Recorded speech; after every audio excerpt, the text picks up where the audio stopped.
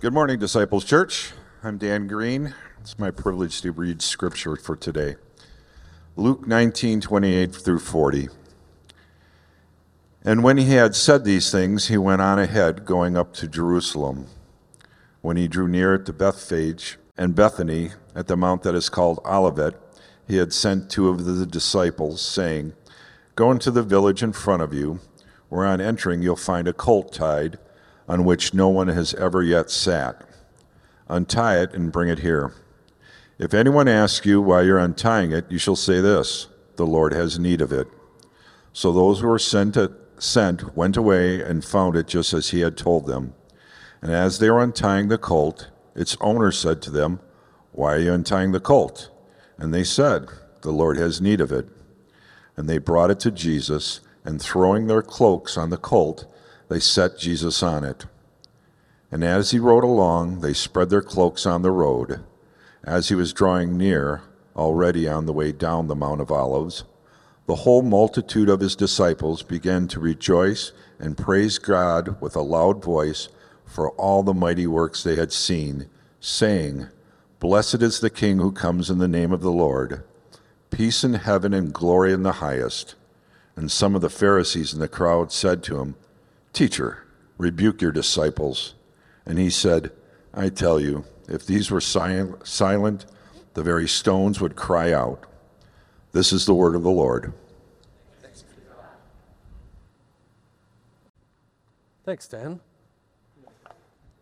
Well, good morning, everyone, and welcome to Disciples Church. It is great to see you as always.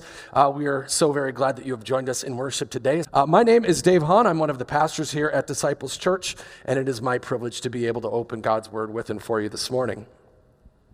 So in 2006, I had the extraordinary privilege to visit the Democratic Republic of Congo on a mission trip with about 10, 11 other folks. In a lot of ways, going to the Democratic Republic of Congo, especially as a white man, is a lot like jumping right into the pages of a National Geographic. A lot of the kids have never seen a white person before, so they rub your skin looking to see if the white's going to come off, and they want to touch your hair. I had hair then, and they would want to rub my hair and see what that felt like compared to what their hair felt like. So it was very strange to jump into it, and they would follow you down the streets. It was like a purple panda had landed into their nation. And so that's kind of what we had represented. And I could really tell more stories. I could tell them for days about the things that we saw and the things that we had experienced. And one story that I would tell is how we were greeted by the Congolese people whenever we came upon a new town. We traveled in vans, and whenever we would enter a town, the streets would be lined up with people. So several people deep, both sides of the street, and they would be cheering and clapping and playing music. I mean, we looked behind us to see if there was a presidential, cavalcade or something coming behind us, because it made no sense to us that cheering and clapping and yelling would be for us. But when we asked about this really certainly unmerited welcome, we got this explanation. They see your coming as a sign of hope. The way that they see it, things must be getting better in Congo if Americans are willing to visit. Now, personally, I was uncomfortable but also humbled with this kind of treatment, and I remember thinking, we cannot sustain the hope that they seem to have placed in us. And after some reflection, I came to realize and understand that they were really in the midst of a very, very long and dark period of their country's history, where millions and millions of people had been killed through tribal wars, and women had been raped, and kids had been taken, and all kinds of horrible, awful things. And all they needed in light of that was the tiniest glimmer of hope and light, regardless from where or from whom it came. What they needed was hope. And that glimmer is what we represented by coming to visit with them and be with them. In their view, our visit to Congo and our time with them gave them a reason to shout and to cheer. And my friends, so it is with all of mankind. including the people of Jesus' day. My friends, everyone needs hope. Everyone needs a reason to rejoice. But there is only one who can both provide and sustain the hope that we have. And there is only one who is worthy of rejoicing in. So in today's text, Jesus and his disciples had reached the destination that they had been heading for basically for the last 3 years of Jesus' life in his public ministry. They had finally reached Jerusalem, specifically the last week of Jesus' life on earth, though only he understood it to be so. And today's passage describes Jesus' entrance into the holy city, where everything that God had long declared would happen, did happen. Thousands of years of history, dozens of prophets, and hundreds of prophecies were all about to be proven true. And though Jesus knew in full the betrayals and the injustices and the beatings and the ultimate brutal death that he awaited him, he pressed on with purpose, and he pressed on in obedience, because it was for this week alone that he was born. He was born to die. So let's look again at verses 28 through 34.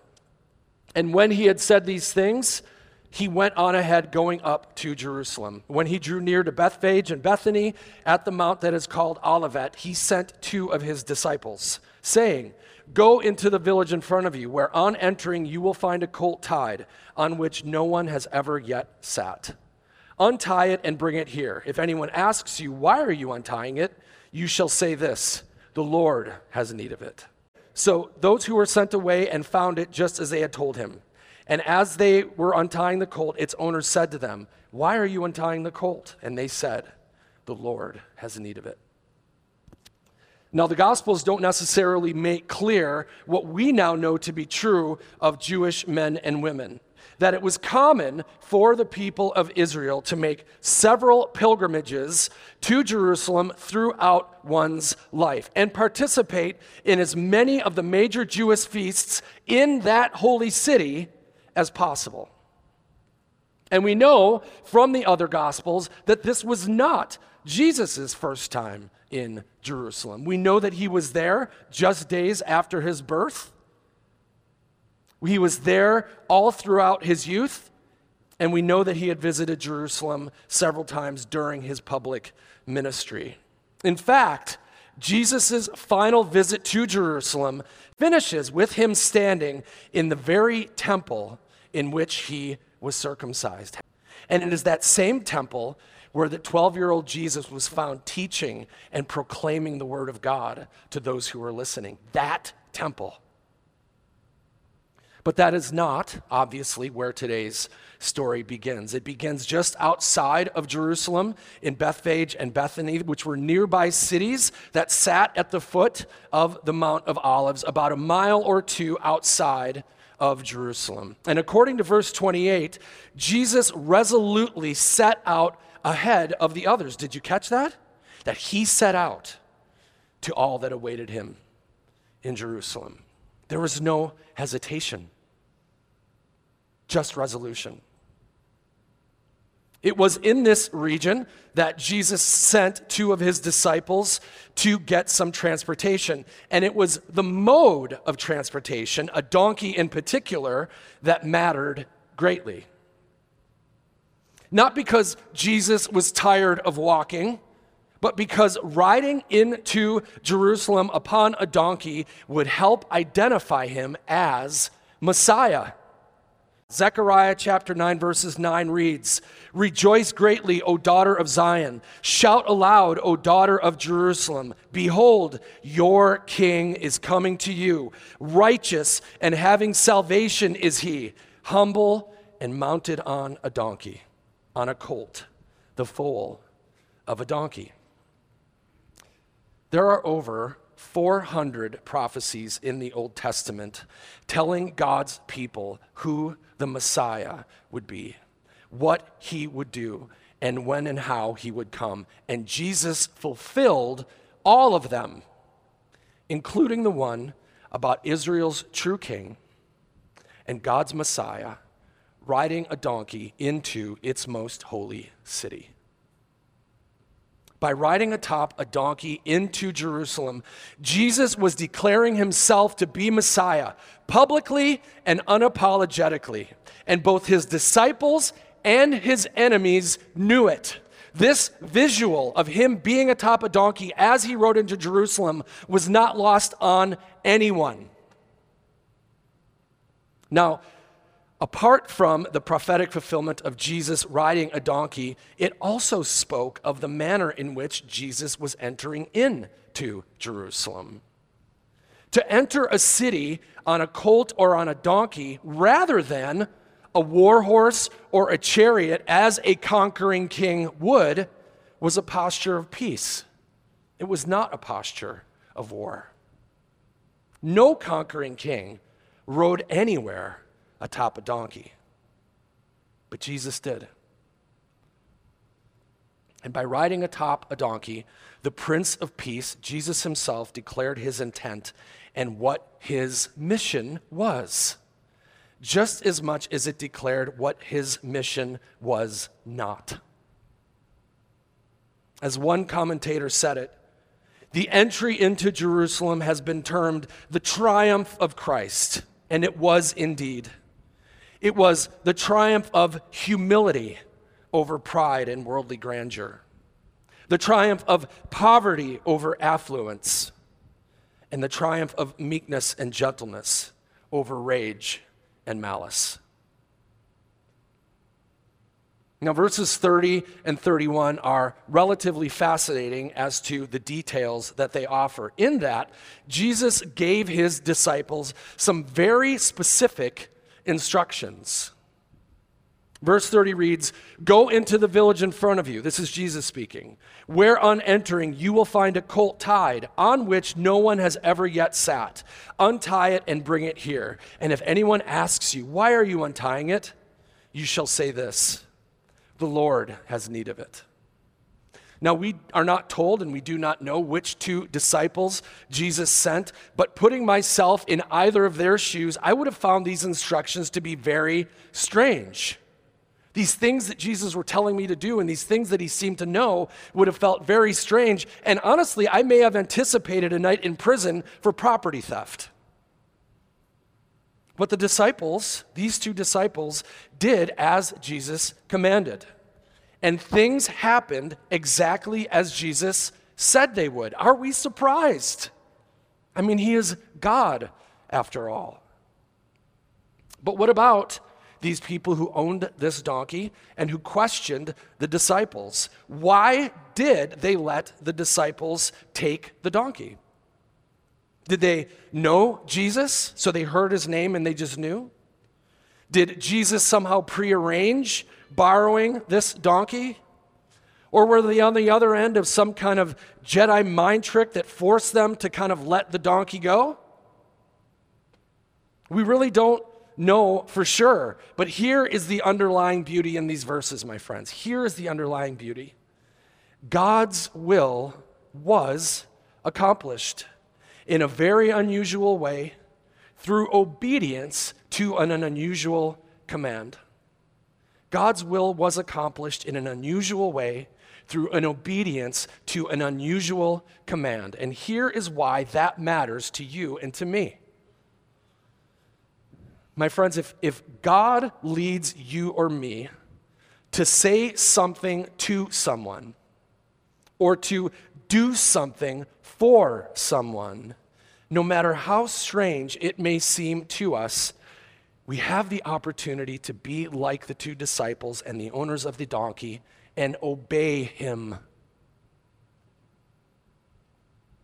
He might just be using us to accomplish his perfect will in a way that the owners of the donkey and certainly the donkey itself could have never known.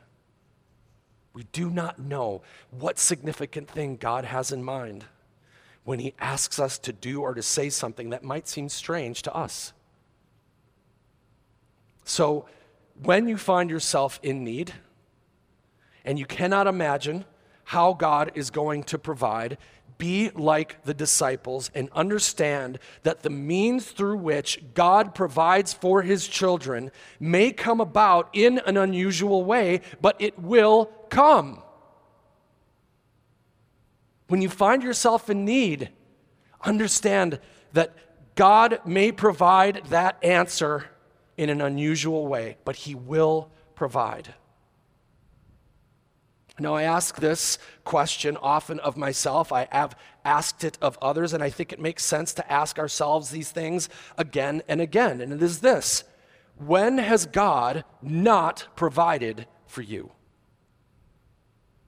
Think back through the whole of your life.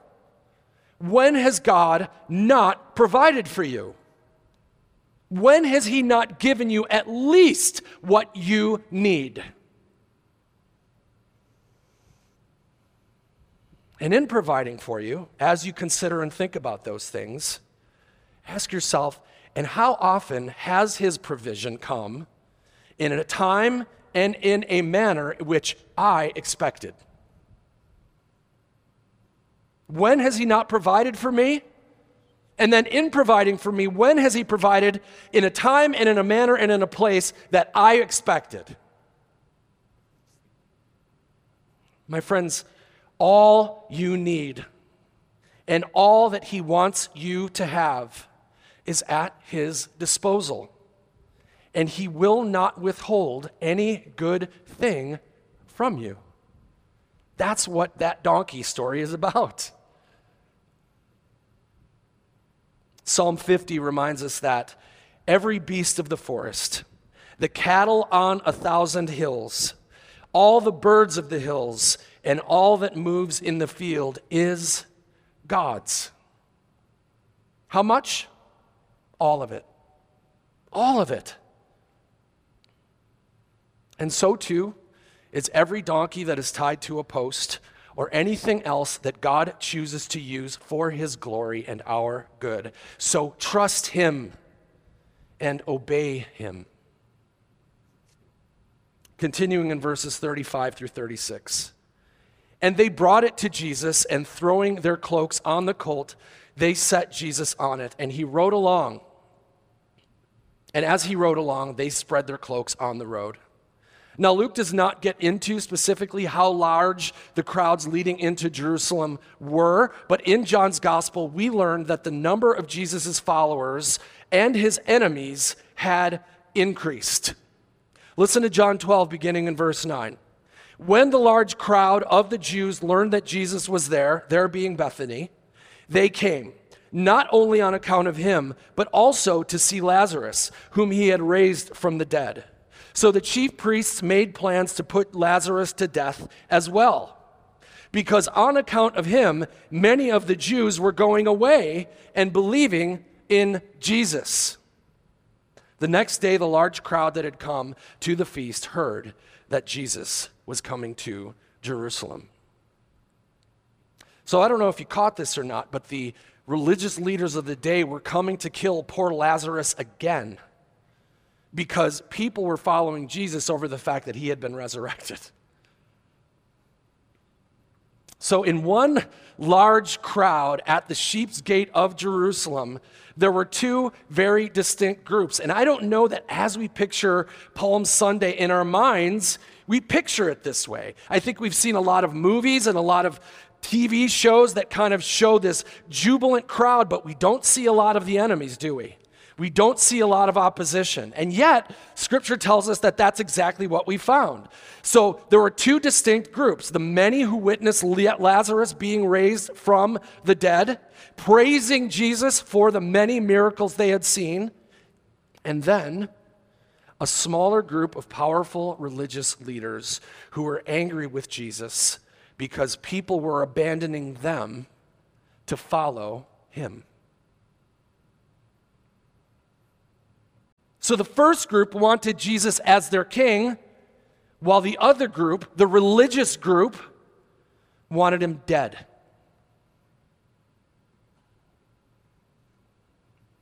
Jesus had been in public ministry for about 3 years at this point, and he had spent most of that time not seeking worship. walking from place to place and really trying to avoid any attention that kept him from his mission. How often do we see Jesus telling people who had had miracles performed for them to be quiet? But on this day that we call Palm Sunday, a day where the threats against him were at their highest, Jesus gladly received adoration, and he gladly received worship. And he avoided the dusty roads he usually walked along by sitting atop a donkey with a significant amount of attention on him. So what in the world has changed? What has caused that shift? Well, here's the answer. The fulfillment of Jesus' true purpose in coming, his death and his resurrection, was drawing near. The time had come. Jesus had purposely kept a low profile until now because his detractors wanted him dead. But his time for dying had not yet come. And so he told people to be quiet, and he avoided some of the larger crowds. But here we find ourselves in Luke 19, and the day had arrived, and the time had come. And so he allowed his followers to stir and to sing his praises while his enemies plotted his impending death. And stir they did, and plot they did. Verse 36 tells us that his disciples in particular spread their cloaks on the road. And I think that we need to read that verse without our Western eyes, because it doesn't make any sense to us. If we were to be in a modern time, this is not the equivalent of you and I putting our coats down. You see, for many of the people in Jesus' day, a cloak was likely the only, and certainly it was, the most expensive article of clothing that they owned. So imagine that you only had one coat. Or imagine that that coat was extraordinarily expensive. Are you laying it down on the road for a donkey to trample over? To throw off one's cloak or to lay it down before Jesus could have very well been an act of worship. And it was most certainly a gesture of submission. So it was an act of worship, and it was a gesture of submission. To lay down the best and maybe the only valuable piece of clothing that you owned was to say to the one who walked upon it, I am under you. Do as you will. I am under you. Do as you will. That's what we see in the gesture of laying the cloaks before Jesus on the road. Continuing in verses 37 and 38. As he was drawing near, already on the way down the Mount of Olives, the whole multitude of his disciples began to rejoice and praise God with a loud voice for all the mighty works they had seen, saying, Blessed is the King who comes in the name of the Lord. Peace in heaven and glory in the highest. So it is in these two verses where we will spend the bulk of our time today, answering three questions that these two verses answer. Who was shouting? What were they shouting? And why were they shouting it? Who was shouting? What were they shouting? And why were they shouting it? So who was shouting? Luke's account describes the crowd as the whole multitude of his disciples. And very likely he wasn't just referring to Peter, James, and John, or even the 12 who are the most well-known and were ultimately later made apostles. He might not have even been limiting it to the 72 that Jesus sent out in Luke 10 on mission. By using the word multitude, Luke was likely referring to the hundreds, maybe the thousands, who followed and were instructed by Christ. Remember that when Jesus rose again, he appeared to 500 other brothers and sisters. So there were at least hundreds. But no matter how big the multitude, they weren't the only ones traveling to Jerusalem, certainly not at Passover. Jerusalem was never so busy as during the time of Passover. And as we mentioned earlier, Jesus had also accrued a strong contingent of enemies. In addition to the multitudes who were throwing down their cloaks and shouting words of praise at Jesus, there were just as many who wanted to kill him and would be shouting, "Crucify him," in just a few days' time. So this isn't quite the full celebration that it is traditionally made out to be. So the second question is what were the crowds shouting? Verse 38 says that they were crying out, "Blessed is the King who comes in the name of the Lord. Peace in heaven and glory in the highest." But if you have spent any time in church on Palm Sunday, you know that there is one famous word that Luke's account does not cover that the crowds who praised Jesus had used. In Mark chapter 9, we read, "And those who went before and those who followed were shouting, 'Hosanna. Blessed is he who comes in the name of the Lord. Blessed is the coming kingdom of our father David. Hosanna in the highest.'" So in all the gospel accounts, we have two major themes and utterances from the crowd: Hosanna and blessed is he. Each of them with some variation. Hosanna is a shout of exclamation that is made up of two Hebrew words. The word yasha means to save or deliver, and ana means please, I beseech. So as the crowd cried, "Hosanna," they were saying unto Jesus, "Please save us. Please save us." Now, saved is a word that Christians use fairly often, but I wonder if believers, much less non-believers, really understand what that word means. The word saved, as used in the Word of God, carries with it the connotation of rescue, of deliverance, of being set free. And implicit in each of those definitions is that the one being saved is in danger or imprisoned in some way. Conversely, a person who is not in danger or not imprisoned has no need of being saved, right? But this crowd, from their cries of Hosanna, believed that they needed to be saved from something, that they needed to be rescued and delivered and set free. But saved from what? Saved from what? So let's hold that thought for just a bit. We will get to it. So we've talked about the idea that Hosanna is a cry of salvation.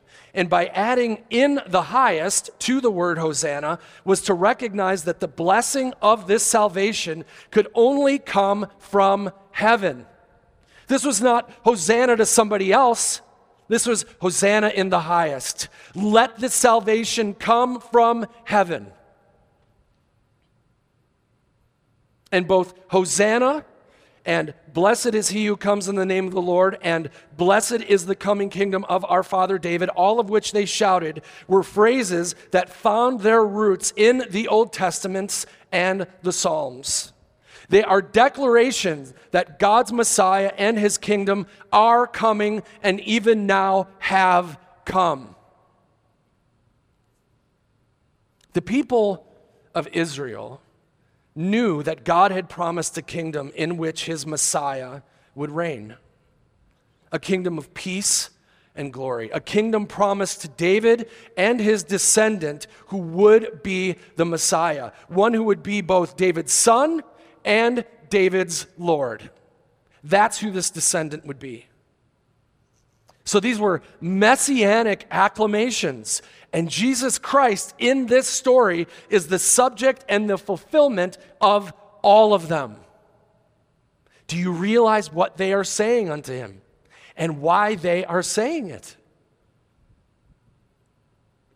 So this leads us ultimately then to the third question found in this passage, which was, why were they shouting these things now? Who was shouting them? What were they shouting? And why were they shouting them now? Well, Jesus began his final week on earth during Passover in the year AD 30, plus or minus.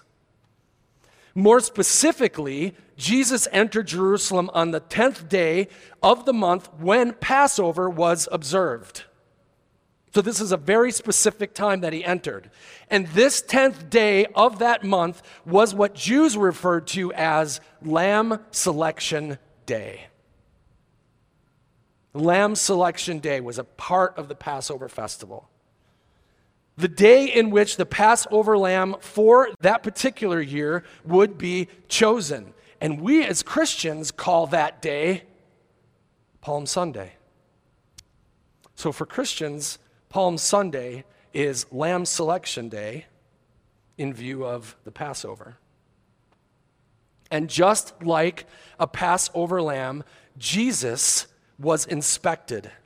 And he was chosen by the people of Israel, his disciples, as he rode the donkey into the holy city, heralding him as God's Messiah.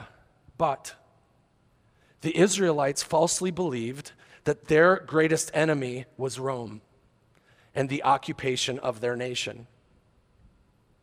And it was Roman occupation they wanted to be saved from. So when they were crying, Hosanna, it was, save us from the Romans. Save us from this persecution. Save us from the fact that we don't have our own nation.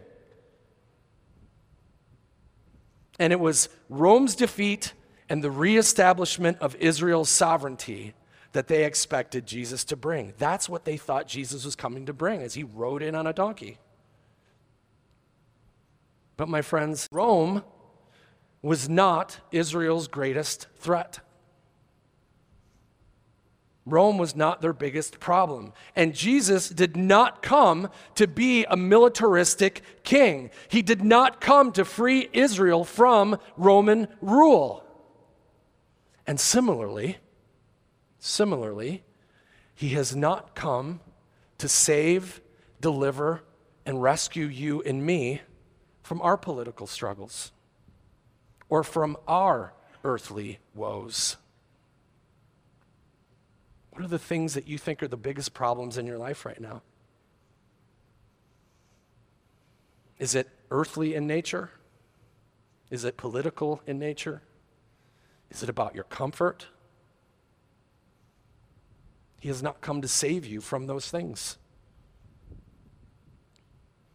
He came to save Israel, and he came to save you and me from the power of sin, which enslaves us, and from the punishment of sin, which kills us. Because, my friends, there is no greater enemy than our sin, which enslaves us, leads to death, and separates us from God. Can you imagine a greater enemy? And my friends, hear me on this. Until we believe that we have no greater enemy than sin and death, we will never cry Hosanna. And we will never see Jesus as our only Savior. We will never stand in awe of the cross that he suffered on, and we will never praise him with all of our heart, soul, mind, and strength. If we don't believe that we need to be saved, why in the world would we look to a Savior? So on Lamb Selection Day in Jerusalem, in AD 30, that particular year, 2 Passover lambs were chosen. And on the Friday of that same week, the day that we call Good Friday, those 2 Passover lambs would be sacrificed for the sins of his people. But only one of those lambs would take away all the sins of those who believed in him, past, present, and future. And of those two lambs, of those two Passover lambs, only one would be able to forgive the sins of his people for all time, and only one would rise again 3 days later.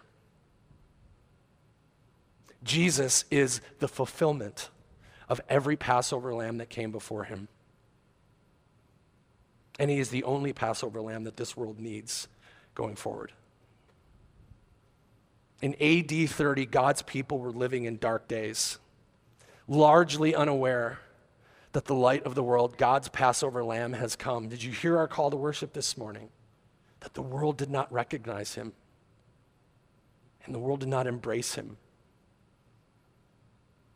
But in him was the fulfillment of every prophecy that was made regarding God's Messiah. Crowds followed him, yes, but they misunderstood who he truly was and why he came. And as such, he was surrounded by people who were looking for a conquering Messiah and a miracle worker. He was chased down by jealous religious leaders who were threatened by his popularity and wanted him dead, but he remained resolute.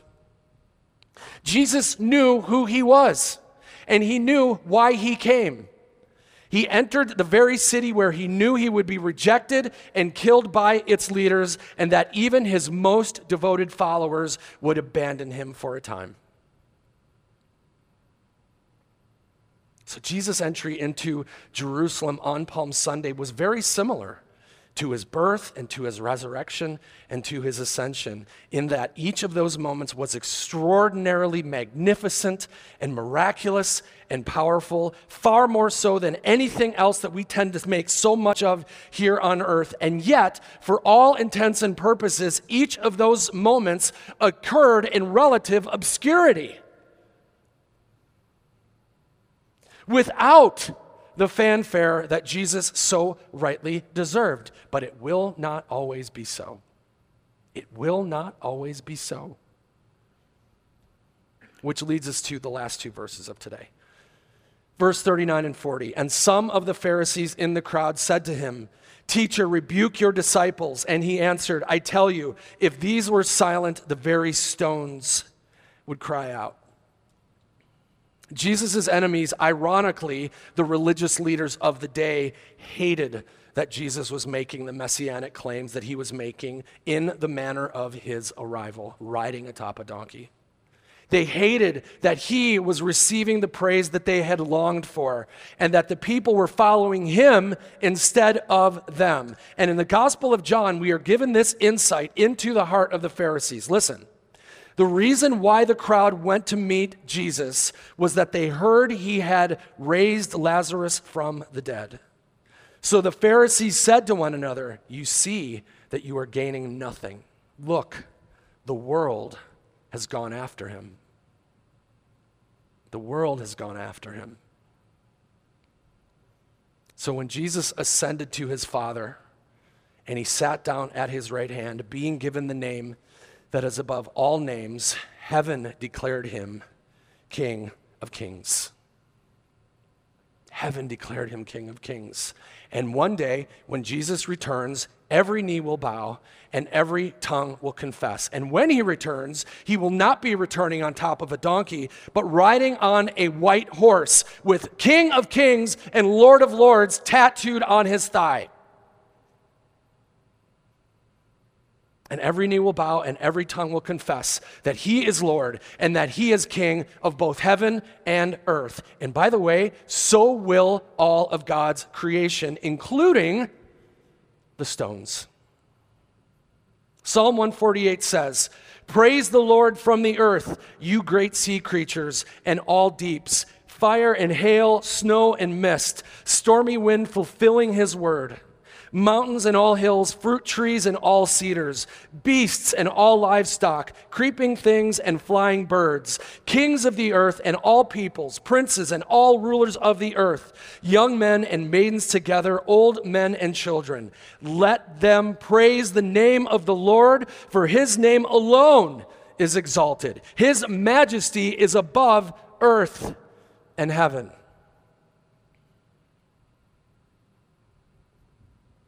Scripture often makes clear that creation has a way of revealing God to us. Not that creation itself is God, but that creation itself points us to God, and as you just heard, accomplishes his will.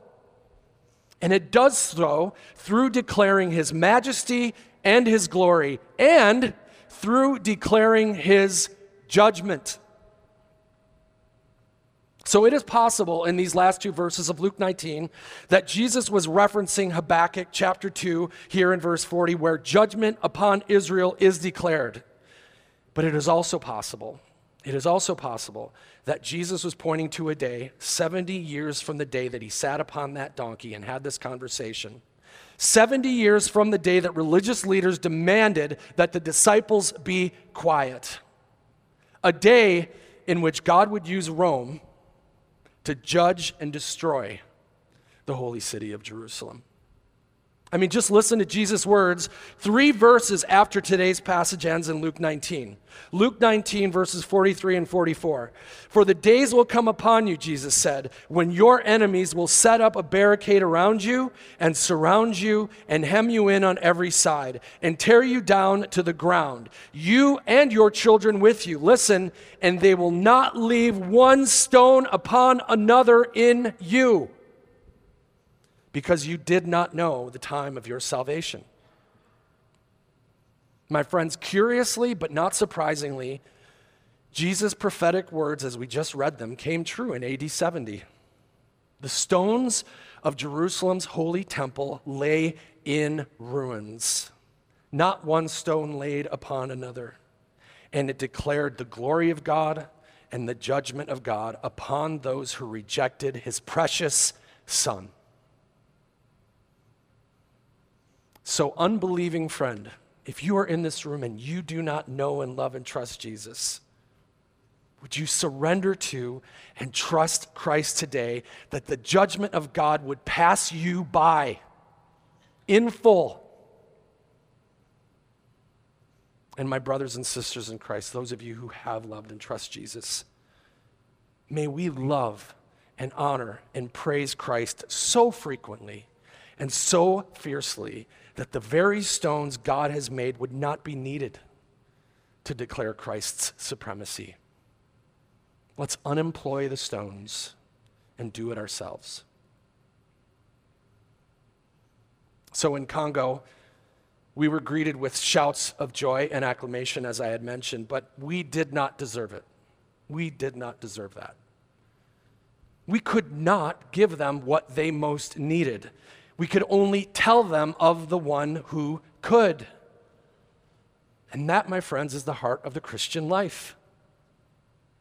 To tell others of the one who can save, of the one who did save.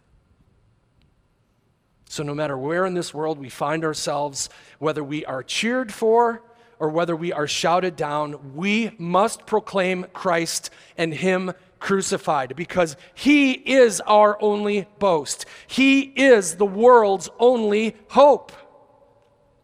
So my friends, will you reject Jesus as the religious leaders did, seeing him as a threat of your own desire to be God? Or will you follow Jesus as the curious onlookers did, not for who he is, but for what he can give you? Or will you surrender to, love, and follow Jesus as his disciples did, trusting and believing that he alone is God, that he alone is your Passover lamb, your Lord, your God, and your King, that he alone can answer your shouts for rescue, your shouts of Hosanna? My friends, have you laid down the cloak of your life in glad submission to Jesus? Do you wave the palms that you have been given metaphorically in jubilant adoration for who he is and what he has done on your behalf? Because Jesus Christ alone came to save you and me from our greatest enemies, sin and death, and save us to the eternal life that God made us for. That's what we are saved from, and that's what we are saved to. That is the gospel. That's the what and the why, too, of this Holy Week. So let us give him all our love and all our worship and all of our lives, holding nothing back, because the life that we have is his. And because, my friends, there is no one and there is nothing more worthy of it. Let's pray. We thank you, our Father, for giving us your Son, the Lamb who takes away the sins of the world, the Messiah who rescues and redeems us from that which enslaves and kills us, the King who, through his own shed blood and resurrected body, was given the name that is over every name and will rule and reign forever for our joy and for his glory. Father, while his coming on Palm Sunday may not have been as triumphant as it should have been, we rejoice in knowing that in his second coming, he will receive the glory he is due on earth, as it already is in heaven. We thank you, Jesus, that in you we have our salvation, saved from sin and saved from death, and saved to life, that we are free to do as we ought, not as we would. Let our thoughts, words, and deeds honor you in every way. We thank you, Jesus, that you left the glory of heaven for a humble stall, knowing what lay before you in full. It stuns us to know that your love for us is so great that you would look to the horror of the cross and see within it the joy of being with us. Would you open the eyes and the minds of those who have heard these stories but have not yet seen or understood? Renew those of us who have seen and understood but have lost the initial joy of our salvation or live in disobedience to it. Would you help us to know and see your incomparable beauty? You alone, Lord, are the light of this world, and by your Spirit, your light lives within us. May it be seen through us this week and always. Hosanna in the highest to you, Lord Jesus, for your sake, your name and your glory we ask. Amen.